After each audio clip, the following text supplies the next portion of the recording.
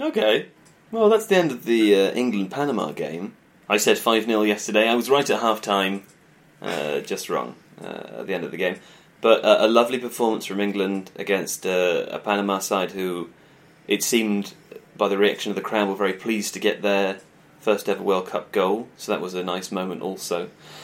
First, Alex, I want to ask you about Gareth Southgate. We've just we waited to record this until after we watched his interview and some of the interviews of the players as well. And I want to ask you about Gareth Southgate and his sort of ability as a manager, because as it stands, he looks to be doing a very impressive job. However, his role, certainly from the English media, is going to be under inspection, under the microscope, much more so than any other, and certainly in a more constrained time period than across a Premier League season. So it's quite difficult, in a way, I suppose, to appraise how he's doing. He seemed very calm in that interview there. He sort of half-jokingly suggested that he wasn't very happy at the beginning or at the end of the game, but happy with what happened in the middle. How do you appraise his job so far, and is there anything in particular that you like that you've seen from him? I like everything that I've seen from him, really. So I think there are various aspects to look at when you're going into a World Cup. The first thing is the squad selection. Yeah. I think England have got depth across all the positions in that squad. There's not really any... we were talking before about who in the Belgium squad can play left wing back apart from Carrasco, who in the Germany squad can play right back other than Joshua Kimmich. England don't have those issues, so that's a big tick for the first instance. Even with an injured Dele Alli? Even with an injured Dele Alli, Loftus-Cheek comes in and does well.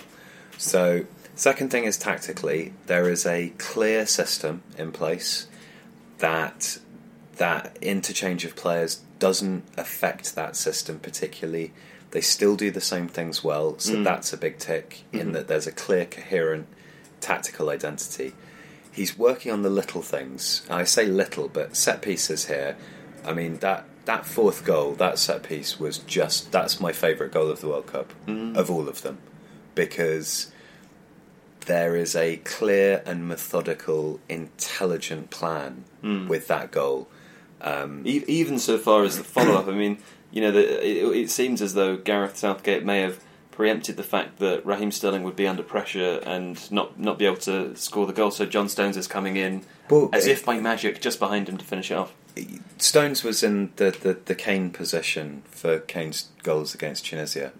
Always having a guy following in at the back post. And we talked about after the last game them swapping Kane around with Maguire or Stones, didn't we? So that not make it too obvious for the Panama players. We did say that.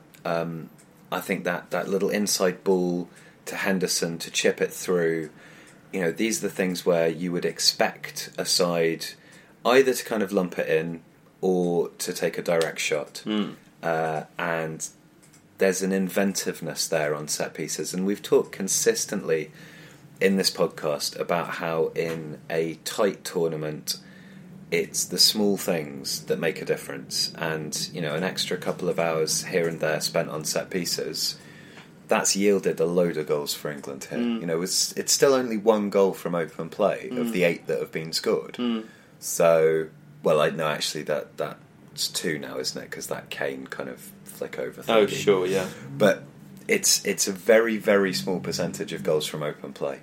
And all of those set-piece goals have been the result of intelligent movement in the box, rather than just, having a guy that crashes through onto a well-whipped ball and scoring a header. So I think that's really impressive. I think the in-game management, this is my last point, before you drift away. No, I'm not drifting. The in-game management is impressive as well. So I think all of the substitutions have made sense up to this point. And I think the changes, particularly against Tunisia, of working the ball higher up the pitch, seeking to retain possession. We've not seen any of that, and this is much more the case against Tunisia than against Panama, but... At no point did we see what Germany resorted to against Mexico, for example, of lumping long balls in. No. We've not seen the sort of France approach of, let's try and just get it to the front three and something will happen. We've seen a clear sense of progression up the pitch, of controlling the tempo of the game, controlling possession, waiting for the correct opportunity, players moving around. We saw Ashley Young dropping in between the two centre-backs to act as a passing option before moving back into his position. Trippier moving up and down vertically on that side. Loftus-Cheek making those lovely angled runs in or out from the half space. So, this is a team who all know exactly what they're supposed to be doing. Yeah. And for my mind, particularly when you're dealing with a young squad, fairly inexperienced squad, the credit for that has to go to Southgate. And Steve Holland as well, the coach. Well, let me ask you this. I think you mentioned this yesterday, and we've heard Gareth Southgate say this as well. Examining the Germany team from 4 years ago, not only how many of their goals they scored from set pieces, but also how few they conceded from set pieces, and they made a real effort to make sure that defensively at set pieces they were solid. Gareth Southgate seems to have mimicked that with the England squad of this year. And I wonder whether this is unfair, and whether this sort of sentiment is based on the perception of Gareth Southgate as a manager who hasn't had a big Premier League job, who is quite young still, who, in comparison to other names who are being touted around, including particular Sam Allardyce, who had the job before him, doesn't have the same level of experience, but he seems so well prepared that doing things like that example of going back and examining the minutiae of what worked out 4 years ago is something that I can't imagine Sam Allardyce doing. Now, is that unfair of me, and is that embellished by, as I said, that perception of Gareth Southgate as well? He's young and inexperienced, but he's very well prepared. He's methodical. This is how we view him. Or is it unfair to say that Sam Allardyce wouldn't have done that? I don't know what Sam Allardyce would or wouldn't have done. I do think that Southgate's long-term involvement with the England team means that a lot of these players have come through an England system that for the first time had a coherent sense of the way they wanted to play. So now that way of playing did not involve three at the back. But in terms of movement, possession, pressing, that's the so-called England DNA, and Southgate was integral to the creation of that and the proliferation of that through the various age levels at England. I think what that means is that players already know, particularly if they're players who have come through the various age groups within the England system, they know what the overall style of football they want to play is. So it could be argued that it's less of a stretch to go from whatever their club side plays to the England system, because they're already quite familiar with it, because it's what England's been doing for several years. Yeah. The time that you therefore don't have to spend coaching elements of that system, and you could just coach set pieces, for example, you can then put into coaching something else. Exactly that. Okay, well, in his interview after the game, Gareth talked about the changes he made as well. You mentioned them there. One of the reasons he cited for making a couple of those changes was because there were tackles flying in around the pitch, and he wanted to avoid any injuries to key players, which is something I hadn't considered when the changes were actually being made. But the point was put to him, and the point was put to the pundits on BBC as well. The Belgium game's coming up Thursday night. Roberto Martinez, we've already heard from him that he's going to be making wholesale changes. Rumour has it he'll be resting Lukaku, Hazard, potentially De Bruyne. Put yourself in Gareth Southgate's situation now, because there are two, quite good arguments on either side of this. What would you do? Would you try and keep the team largely the same, maybe make a couple of changes, but hope for momentum and winning the game and keeping things rolling, because it's very important? Or, as Rio Ferdinand said, which I think is also a very valid point, fatigue can be a huge issue in tournaments like this. The players have just spent 90 minutes playing in 30-degree plus heat. What would you do? It was really interesting to hear that question phrased just after we were having exactly that same conversation, and to hear Shearer and Ferdinand both make entirely coherent arguments for completely opposite views. My personal feeling would be to side more with Shearer. I think that, yes, while the games do kind of come thick and fast, because it's this England squad, and because there is there is depth, there is flexibility. I don't see an injury to one of these players except Harry Kane, possibly on current form Jordan Henderson. Yeah. I don't see that having as much of an impact as an injury to De Bruyne would be for Belgium. Or for example, a sort of stunted 1-0 loss to Belgium, taking the wind out of England's sails, for example. Yeah, exactly. And this is a young team who are playing full of confidence, and all of those horrific, mindless cliches. And many of the teams that we can meet time, in the qualifying, beyond the qualifying stages, beyond the group stages, will be in exactly the same situation. Many of those teams won't have had the opportunity to rest players, so everyone's tired. Yeah, I think that's part of it. But I think what I was saying is, we don't yet really know how this team would face adversity and how they would face the scrutiny that comes with. I don't want to say failure, because losing to Belgium would not be a failure by any stretch of the imagination. But my general sense is that you look at the post-match interview with Jesse Lingard, right? He is bursting with enthusiasm at the moment. Yeah. You want to keep him on the pitch. You want to make sure. Yes, he's crucial to the way England play. Yes, that goal was delightful. But I would rather give him another 90 minutes with the faint risk of him getting injured. Belgium are not a Panama. They're not going to try and kick the shit out of England. No. Rather than lose that energy and that enthusiasm and possibly have a couple of players thinking, oh, hang on a second, this is their big moment, isn't it? They want to all be out there. Well, also, Belgium have played, of all the teams we've seen, arguably better than all, perhaps put England on the same par. If the England team can go and beat Belgium, however they shape up, that's going to give them confidence to think, well, we can beat anyone in this World Cup. We can beat Belgium, who've so far been the best team. You and I disagree slightly on that, because I think that Belgium and England's performances, while excellent, do need to be put into the context of who they're playing against. Sure. But perceptually... Yes, I think within that context, I think it does make a difference. I think anybody who suggests that it's worth losing a game where really you're going to play 7 at a maximum, losing one of those in the run up is worth the potential risk or fatigue or injury. I don't see that. I would. What rather... about winning it with the second side?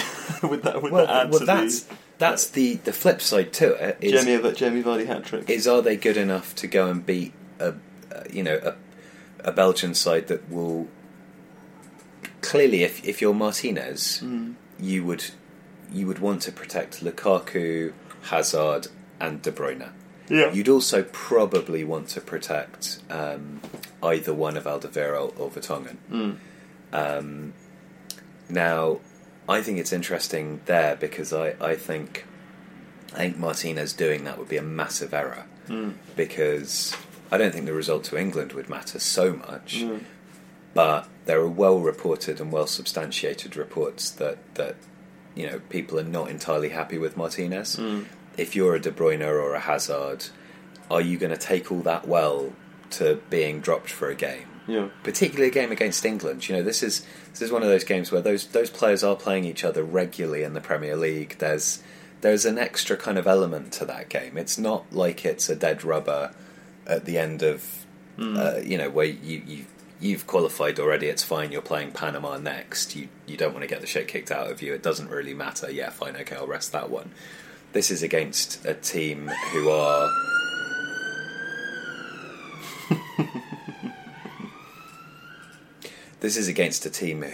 in your bracket for sure, and whose players you're playing against week in, week out in the Premier League, and it's to decide who goes top of the group. Yeah. That's an important game. Yeah. And so if I were De Bruyne and I was being dropped for that game, I would think, you don't know what you're doing. Okay, well, from the England lineup today, most impressive performer for you? Who stood out? Who did you enjoy watching? Really enjoyed watching Lingard. Yeah. I thought Henderson, once again, absolutely superb control of tempo. Yeah. Stones, I thought, obviously took his chances very well. Loftus-Cheek slotted in without any problems.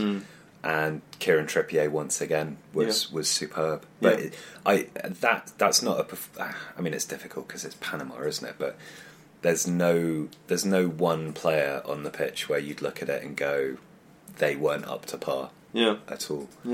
Really. Okay. It was only a very good save that prevented Sterling from getting a goal.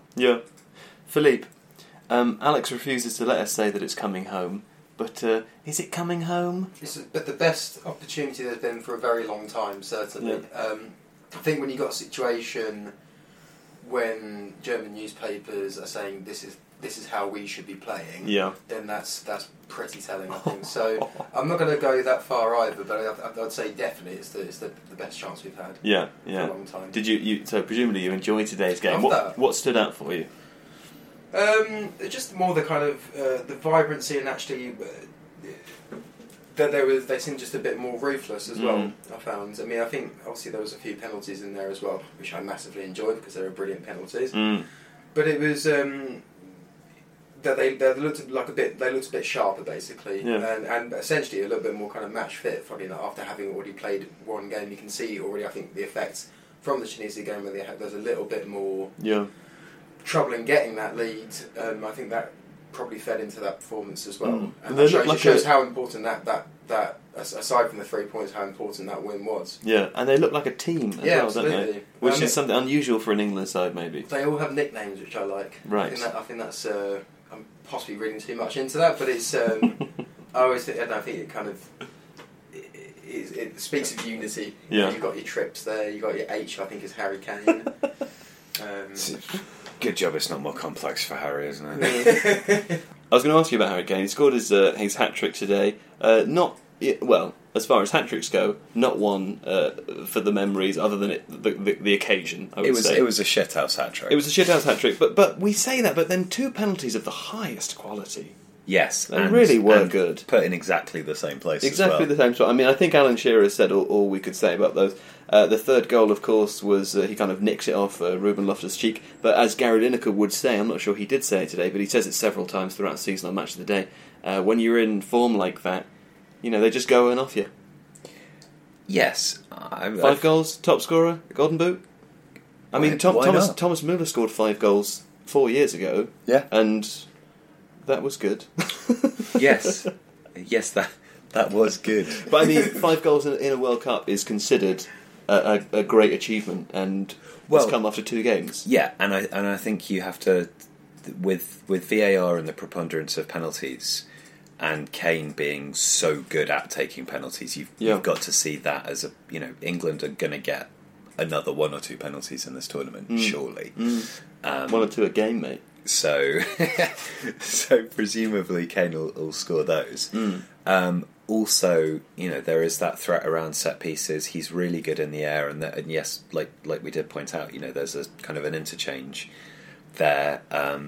So he may not always be the one that's moving into that final position, but at the same time, it's difficult to see him not getting opportunities from that. Yeah. But actually, a lot of what he's doing is the link-up play and he dropped very deep running today. Off the ball to create the space, particularly for Lingard, for Sterling, even for Loftus-Cheek pushing up. At times when they were defending in the second half, Kane was sort of leading the pressing attack, and Sterling was drifting up very high, 10-15 yards ahead of Kane. Yeah, well, Sterling's even quicker, and so it does make sense to leave him up as the man on the break. And this, to me, is the sort of aspect that you want to see from a captain in terms of, yes, he's a centre forward and he is one of the world's best centre forwards, but he's not goal hanging. He's not just positioning himself so that he can maximise his own output. He is doing what is required by the team,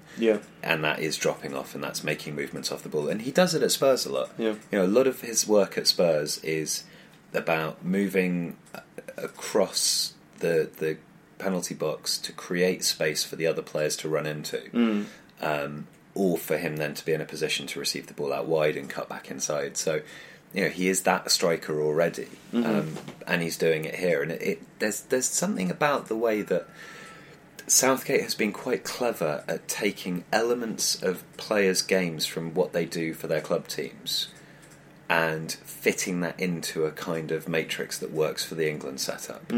So Kane is not playing dissimilarly. Lingard not playing dissimilarly. Loftus-Cheek, Ashley Young, Ashley Young definitely. Trippier definitely. But with the exception maybe of Walker.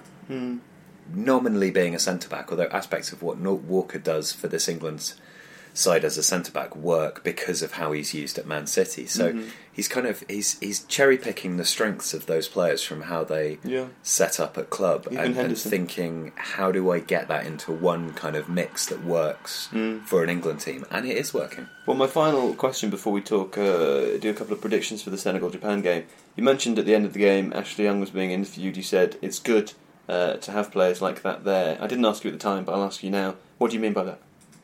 I think it's good to have someone like Young because there is a level of experience there and experience in adversity. And I'd add Fabian Delph to this as well. They are players who have looked like they're going to be really, really good when they're sort of, early 20s or whatever. And then they've dropped off the radar a little bit and they've been with clubs that have struggled. And towards the later stages of their career, obviously not much later for Young, but Young is, probably 30, 31, something like that. I think he is, yeah. Delph's maybe a little bit younger. They are now once again playing really well in new positions for them. And I think that sense of calmness, that sense of having overcome adversity, in where you don't want it to be overwhelming, but in the rest of a team that are very young and enthusiastic, it's good to have a couple of older, wiser heads.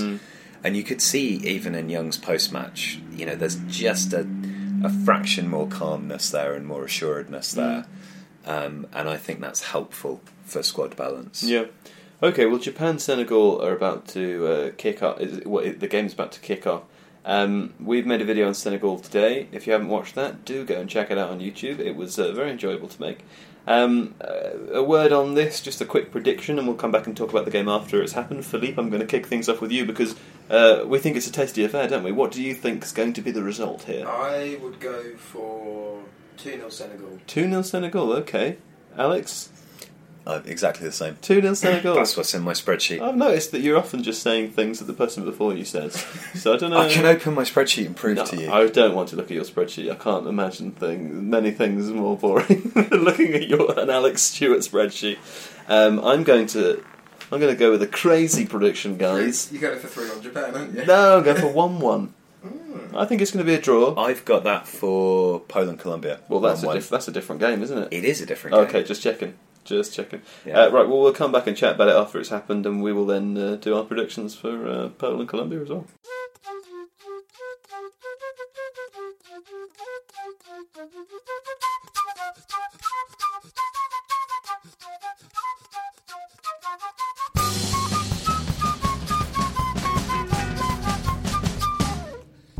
That's the end of Senegal-Japan. We have Alex Stewart here with a little disappointed face on. You were hoping for a Senegal win. I was quite pleased with a Japan draw. I think it makes the group more interesting, and there's also a chance that England might meet Japan in the round of 16, which is exciting. I have to say, I had my head in my computer for most of this game, but from listening to the commentary, it sounded like the two halves sort of went in a similar way, Alex, that Senegal went a goal up and then perhaps sat off a little bit too much. Japan managed to get one back. Second half, the same thing happened, and actually towards, the latter stages of the second half, it sounded like it was all Japan. Is that a fair assessment? I'm not sure if it was all Japan. They... 2/3 Japan. Yeah. What fraction should we go with? Oh, I don't know. Should we go for 3/5? Yeah, okay. Yeah. Senegal always have the ability to counterpunch from that strong defensive shape that we talked about in the video. So I think just because a side dominates possession against Senegal doesn't make them necessarily any less dangerous. Well, I was hearing sort of more chances going the Japan way, or at least certainly more chances that were more likely to be converted. Yeah, I think that's probably fair. I mean, the sides were sort of fairly similar. Goalkeeping error from each goalkeeper to allow a scoring opportunity that was taken. They played very different ways. I think there were Inui had a good game for Japan. Kazuki Honda made a difference creatively and with his ability to hold the ball and kind of roam out of. Senegal's issue was that particularly once Honda was on, the solidity of that Senegalese defensive shape meant that possibly it's the one weakness is they're not quite as good at reacting to when players have a bit more mobility and are not playing in such a kind of an expected way. And once Honda and then latterly Okazaki were on, they're both players that move very well between the lines and drift. Okazaki dropping deep, Honda drifting in. So, well, it's presumably very nice to be able to bring. I mean, albeit at 32, your nation's top scorer on for the last 20 minutes of a game where you need a goal. Yeah, and he's an interesting one because he's one of the ones who kind of fell out with the previous coach and also wasn't playing over in Serie A for AC Milan, and so he's gone to Mexico and has sort of had a resurgence off the back of that. So, I mean, if you're your nation's top scorer and you're one of the players from your country who's made a big impact abroad, you don't really have much to prove in that regard. But at the same time, coming off the bench, he's a very accomplished player, but also I think he's the sort of player who can, in the latter stages of a game, bring something to it that maybe when it gets a little more open and people are starting to get a bit tired and stuff, that can make a big difference. I did say he was Japan's top scorer. The stat I heard during the game was that he was the first Japanese player to score in 3 separate World Cups, so I might be wrong about the top scorer thing. I'm just going to have a look now and see. No, he's not. He's quite far off. Actually, Shinji Okazaki has more goals. Shinji Okazaki has 31 goals, so we were almost right in that he also came on. Yes, I'm sure that's what you meant. Miura, 56 goals.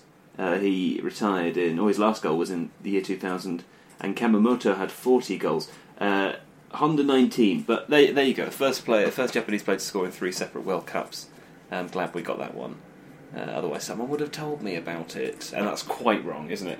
19 to 56. It's quite wrong. Anyway, though, 32, we got that bit right. He is 32 years old, I think, depending on when you're listening to this podcast, and he scored a goal. Yes. Hold. Hey, hold your horses there. You're eager to go, but I want to ask you a more specific question about Senegal now. Okay. Because they have a good chance to progress from this group. Yeah. And it would be exciting to see them in the round of 16. They could meet England, they could meet Belgium. What do you rate their chances as? How do you think they can play? I don't really rate their chances against either of those two sides. I think they're very good, obviously, as we've discussed, and we only tend to make videos about teams that are worth looking at, and there's that defensive structure is really interesting. The way they made adjustments off the back of the Croatia friendly for the Poland game was interesting. Again, they made some adjustments here. They brought in Badu and Dai into the midfield to try and link with Niang a little bit more, keeping Sadio Mane out on the left, which makes sense.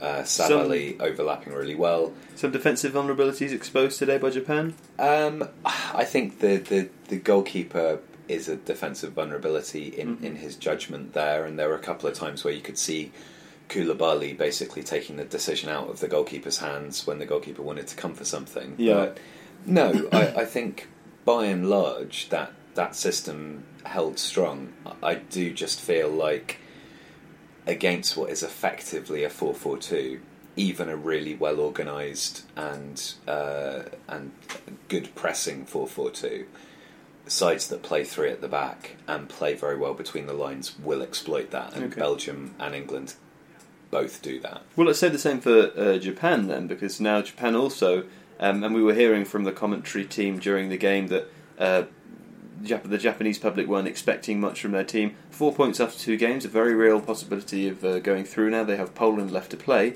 which will be a tough game, of course. but they've already beaten Colombia, albeit that red card. They performed very well in today's game. Is it much of the same for Japan if they were to make it through? Rate their chances? Yeah, again, I mean, I've been surprised by how well Japan have played. I think Yoshida's played well at the back, which, as a Southampton fan, I'm pleased about, but also mildly surprised. Hasebe, we know, is a really good player from Eintracht Frankfurt, who just sits in front of that back four, tidies things up. I've been very impressed with Shibazaki, who's a player I must confess I didn't really know anything about before this World Cup, who adds some creativity and some penetration with his forward runs. So you'll be buying him on Football Manager? Yes, absolutely. But it's difficult to see that there's enough of the unexpected about Japan for them to be able to challenge sides who do have that. And, Senegal would have won this game but for a goalkeeping howler. So I think... Although you could make the argument that the Japanese keeper made a goalkeeping howler too for one of Senegal's goals. That's true, and we mentioned that earlier. I just feel like Senegal had a lot more of the momentum at that point, and that there was it was more that there was a goal coming, whereas I sort of felt like Japan, while they may have controlled possession in the second half, it just didn't feel like they've quite got that kind of dynamism. Well, what about game management from Senegal? I mean, we mentioned the idea earlier that each time they went up a goal, perhaps there wasn't the same impetus to carry on playing the same way, and they were sitting back a little bit too much. Is that something that comes from a bit of a lack of experience of playing tournament football in the World Cup for that team? Possibly, yeah. And I think that's probably what, Czech Coyote is. He's a very strong defensive midfielder generally, and we've seen him at West Ham. He does have the ability to carry the ball forwards and break the lines, but there's... I don't know. I don't want to say that it's necessarily a lack of game management. I do think Senegal tired a bit, and I think the issue that they have is that they do press so intensively that you can understand why... Games in a short period of time. Yeah, that starts to tell a little bit, particularly from the wide players, and it's sort of... But then, Wage got up really, really well for his goal, so he's bursting forwards from right back to get into that shooting position. We do say that about teams even in the Premier League, though. Tottenham are a good example, Liverpool too, that everyone sort of expects them by the end of the season to be exhausted because of the intensity of the way that they play. Obviously, in domestic football, for the most part, there is more time between games to recover. God, that took a long time. I think we need that. I was just thinking repair. For some reason, I was thinking repair. But and often as well, people will say that recovery time is the mark of a good athlete, or at least one of those marks. So, expecting a team to be able to do that, playing every 4 or 5 days in a World Cup, depending on how far you're going to go, that is quite a big ask, isn't it? Do you think perhaps that's one of the other reasons why we haven't seen as many teams pressing, because of the intensity that it takes? Yeah, probably, and certainly pressing with the intensity of Senegal. And I've just had a quick check. Japan had almost 60% possession in that game, so Senegal's pressing was being asked to do quite a lot. Senegal did dominate with shots and shots on target, though. I mean, they're comfortably ahead of Japan, over twice as much. Okay. So weird that I didn't hear those. Yeah. Maybe I was just paying more attention when Japan had the ball. Possibly, but I think Japan did keep it quite well for sustained periods, and Senegal's shape, keeping a shape like that, and it's the same argument with Iceland as well, is that the levels of concentration and communication required for that are themselves quite exhausting, and you're least well equipped to make decisions and to listen to stuff that's going on when you're physically knackered. Senegal didn't make many changes ahead of this game, bringing in Ndiaye for Mama Biram Diouf, but that was their only change. So this is a team who've pressed the hell out of their first game and are being asked to do it again 4 or 5 days later. And it's not really a surprise that towards the end of that game they start to look a little ragged. Poland-Colombia's coming up now. A draw in this game wasn't the worst result for the outcome of the game we're about to see. Both of those teams will still be hoping that if they can get a win today, they can progress through the tournament, or they still certainly have a chance of doing so. It's a tough game to call, but I'm going to ask you both to do it. Philippe, I'm going to start with you, because I imagine that Alex will want to say whatever it is that you've said after you've said it. It'd be interesting to see Colombia with an actual full squad. Yeah. It was within the vast majority of their last game, obviously they were playing with 10 men. Yeah.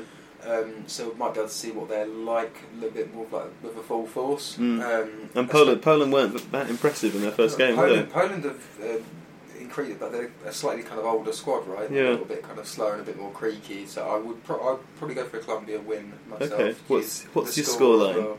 I'm always really conservative with these, aren't I? Yeah. So I'll just Throw one out things there. up a bit. I'm going to go for 3-1 Colombia. Hey, it's Joe's special Yeah. score. Okay. Alex, what are you looking for here? I think this could be a draw. Okay. I think both sides. I mean, obviously, both sides need to win. Whoever loses, this is definitely out. So a 3-1 draw. So yeah, 3-1 draw. Okay. So, no, 1-1. 1-1. Yeah, Do you know what I'm going for? you're going for a Poland 3-1. I'm going for Poland 4-2. 4-2. Oh my And god. I'm hoping it's going to be Pair of bollocks on you. a real cracker. Did you not watch Poland in the first game? Lewandowski's going to score all 4 goals, and Poland are going to be quite poor. Colombia are going to be the better team, Yeah. and they're going to score 2 first. Okay, possession stats. I think the possession stats are going to be 91% to both teams, 9% to the touchline. You are the Harry Houdini of football predicting. Well, I think a 4-2 is a reasonable expectation for a World Cup game. Come on now. We haven't seen enough goals today. There's been an awful lot of goals today, hasn't there? There's now, been 13 goals today? No, that's too many. Not 13.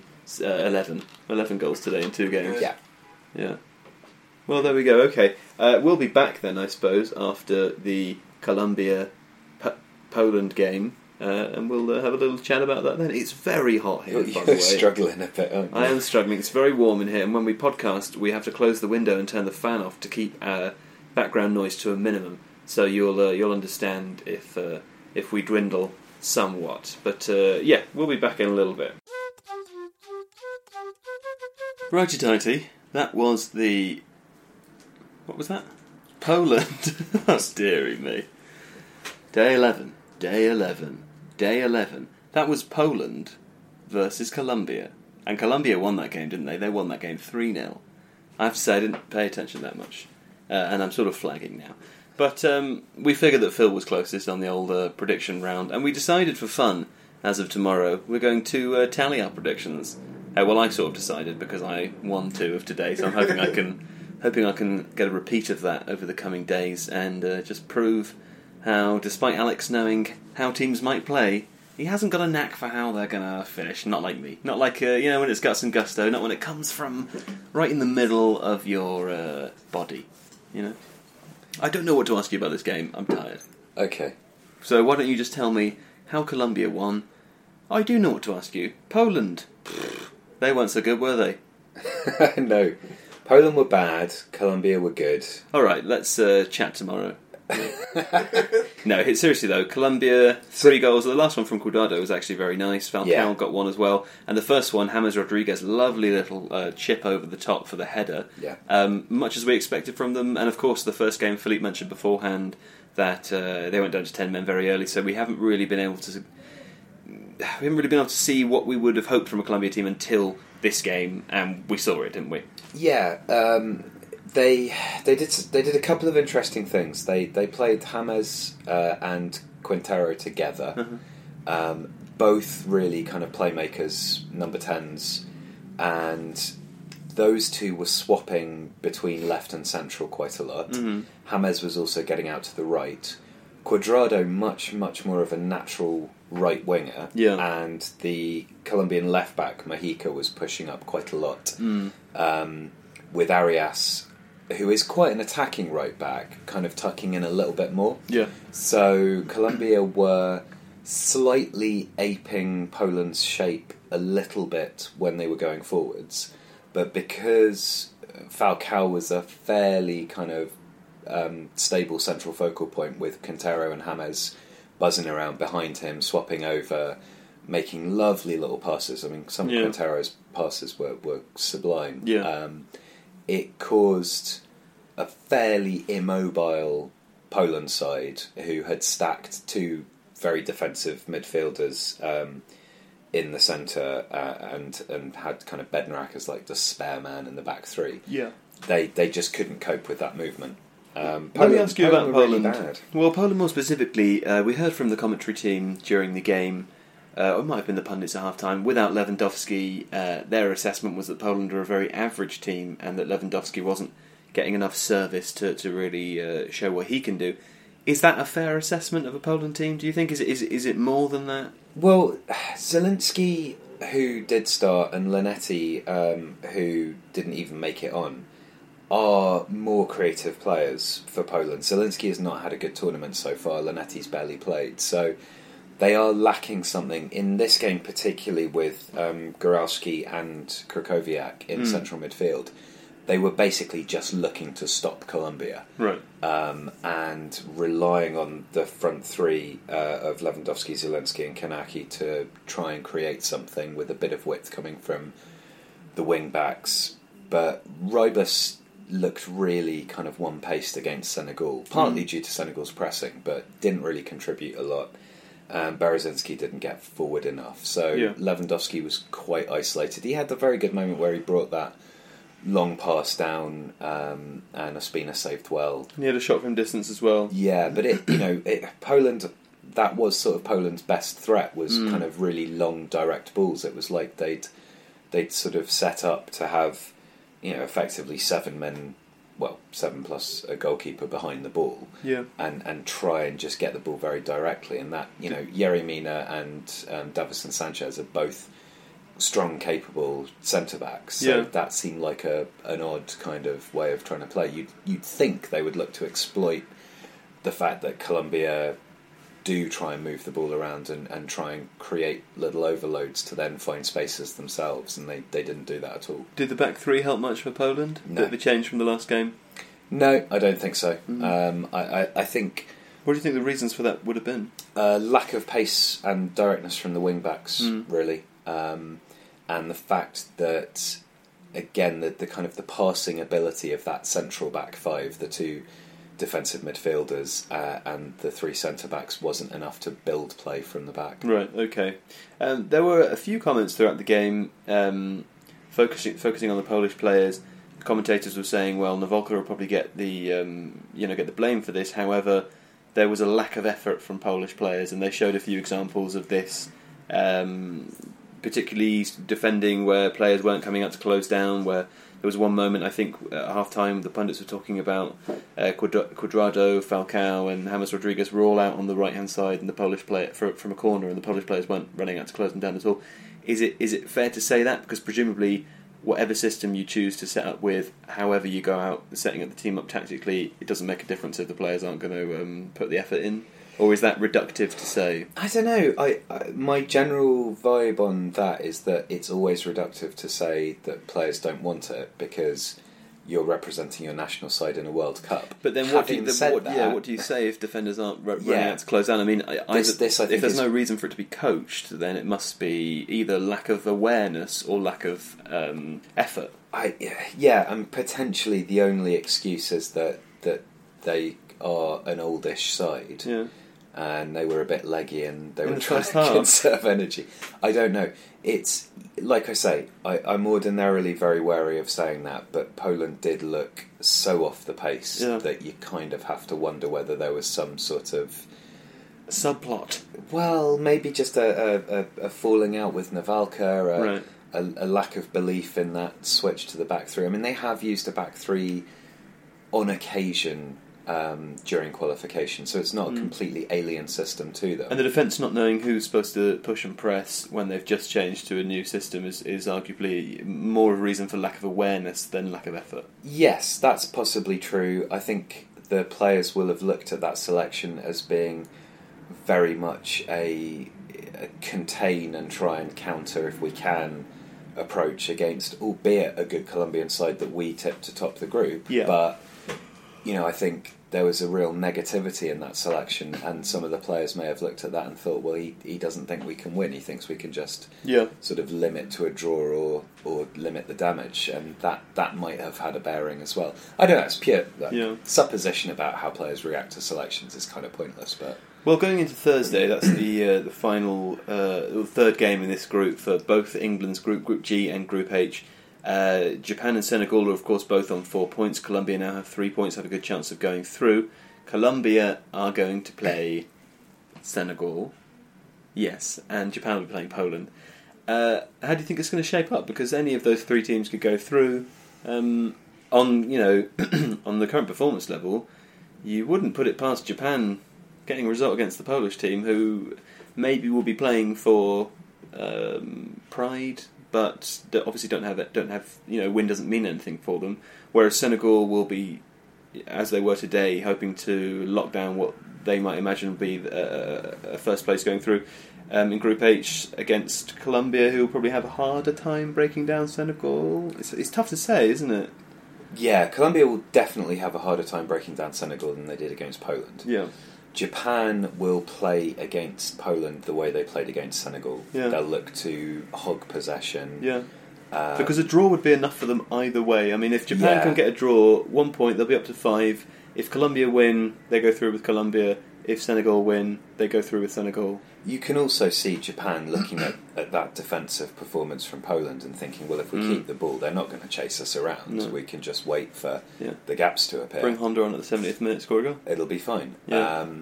Senegal, I think, will definitely pose Colombia more of an issue. They'll be more attacking. They'll pin the Colombian fullbacks back a lot more. They'll probably, Idrissa Gueye will give James Rodriguez a much tougher time than any of the Polish midfielders did. Yeah. So it's a difficult one to call, but I can, on momentum, see Colombia pinching that one. Okay. And I think on current showing, again, Japan should be fairly comfortable against Poland. Okay. Well, that would be very interesting, won't it? Well, I think we've talked a little bit before a few times about teams that we've underestimated, and as I've said before with our preview videos, yes, at the end we did kind of say what we thought about a team's chances, but I think we definitely underestimated Russia, and I think it's fair to say we've underestimated Japan as well. Yeah. To be honest, though, it sounds like the Japanese public underestimated Japan as well. Everyone did. Well, and everyone underestimated Russia too. Yeah. So I'm not kind of self-flagellating and say, oh, we're terrible, we got a load of stuff wrong, but I think they are two teams that have shown up and surprised with the way they've played. Well, before the tournament started, I think the three of us in this room would have pegged the two groups, Group D and Group H, as the most interesting and most difficult to predict. Group D, of course, includes Nigeria, Iceland, Argentina, Croatia, and Group H we've just spoken about. And it's nice to see they're both going down to the wire. Yeah. Well, we said that for perhaps different reasons, in that with Group H you had a number of teams where it wasn't immediately apparent who was going to be stronger and who had different strengths and weaknesses. So I think it was certainly fair to say that. And Group D, our point I think more was that Nigeria would probably be underestimated. Iceland would be incredibly hard to break down. Argentina could be amazing or terrible, and Croatia have weaknesses as much as they have strengths. So again, I think that the reasons for saying that, it might have sounded like we were sort of hedging our bets, but I think we had good cause to make that case, and we've been proved right. Okay, well, tomorrow the first two games played consecutively, simultaneously, is Portugal-Iran and Spain-Morocco. Is that correct? I think that the Group A will be first. Saudi Arabia, Egypt. Oh, okay. I don't know what's happening. So Saudi Arabia, Egypt, and Russia versus Uruguay. So to kick off our tallied predictions, folks, because we're not going to be recording a podcast until after that game, I'd like to hear from you both now what you expect to happen in those two games. Alex, I'm going to start with you this time because I feel it's unfair to keep starting with Philippe. Yeah. Let's go with Russia-Uruguay first, because that's the tougher one, I think. It's got to be a draw. I think I kind of see a Uruguay 1-0 Okay. here. Okay. Note it down, please, Philippe. Diego Godin header, Okay. 80th minute. 80th minute. Wow. Okay. With How very dull. Uruguay having kind of staved off waves of relentless Russian attack. Sure. Okay. And Egypt, Saudi Arabia, I'm going to go for a 0-0. Okay. I'm going to say that's the first 0-0. I think that's a solid 0-0. Yeah. Yeah. Philippe, I'm going to hit you up now for those two. Russia, Uruguay, I'm going to go for 2-1 Russia. 2-1 Russia. Okay. Right. And I'm going to go for 2-0 Egypt. Okay. Oh, it's hard, isn't it? Yeah. I like Alex's 0-0 on Saudi Arabia, Egypt, but I think Egypt have enough. There's been stuff about Mo Salah falling out with the team because of this photo opportunity with some the politician, Chechnya. Chechen Well, guy. I think he accepted a something like a key to the city or something, an honorary citizen and a of lot's been Chechnya. made of it. He feels let down, so he might. I mean, Mo Salah's not the kind of guy to just go fuck it for a game. Yeah, but that's why I think I'm going to go 1-0 Egypt Right. in that game. I think Mo Salah will score again if he plays. Final? That's 1-0. Yeah. Yeah. Did you just ask me for my final answer, like on the do you want to be a millionaire? Yeah, exactly. Do a very good Chris Tarrant, Philippe. Okay, and the other game is Russia versus Uruguay. Yeah. Guys, I'm going to have to get my balls out on the table for this one. I really am. you're going to go 3-1 Russia. I think Russia are going to get their balls out on the table as well. I think it's going to be 4-1. Oh! I think it is going to be 4-1. Okay, so you reckon that Atletico's central defensive partnership is going to ship 4 goals I think it is. for the first time in yeah, but this a is million Russia years. in Russia, guys, Okay. and we've seen nothing like this ever before. Okay. Okay, and Philippe, what was you said 2-1 to Russia, didn't you? I did, yeah. So what we'll need, listeners will be interested to know that what we'll be doing, rather than having any sort of sensible rules set out beforehand, we'll be sort of having a gentleman's discussion and agreement. So let's say, for example, that Russia won 3-1. You and I, Philippe, would have to decide between ourselves who wins that, and it might be based on performance. Does Alex not get a say in that as well? Well, no, because I predicted a Uruguay win. So. Oh, but, well, Alex will be part of the conversation. Yeah. Yeah. I mean, actually, But to be fair, we also have to be aware of grudges at this point. No. Because, To be fair, in the event of a tie break between No, two people, surely the third person. There's no kangaroo court here, my friend. Should We all be. decide. This is a democracy, because otherwise we get to the final stages. Yeah. I'm, neck and neck with you. Let's say. Yeah.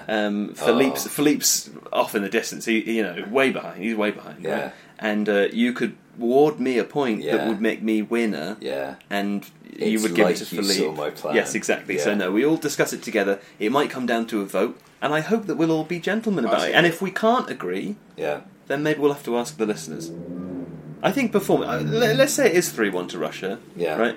But Russia have a stormer and they miss like 3 or 4 chances that they could have scored. Then it we could be a might 4, say yeah. that's a 4-1. Or in the event maybe of a saved penalty. A saved that's penalty. The difference or something. Yeah. Let's say it's a very evenly fought game, or Uruguay are on top the whole game. Russia steal 2. It's clearly a 2-1. Yeah. So I think steal 3.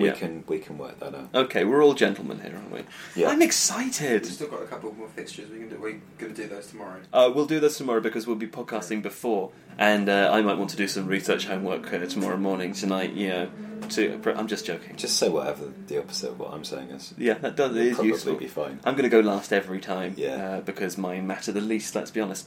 Okay, well that is the end of day 11. We'll be back tomorrow for day 12 to talk about the 4 games happening simultaneously and try and work out how to watch them all at the same time.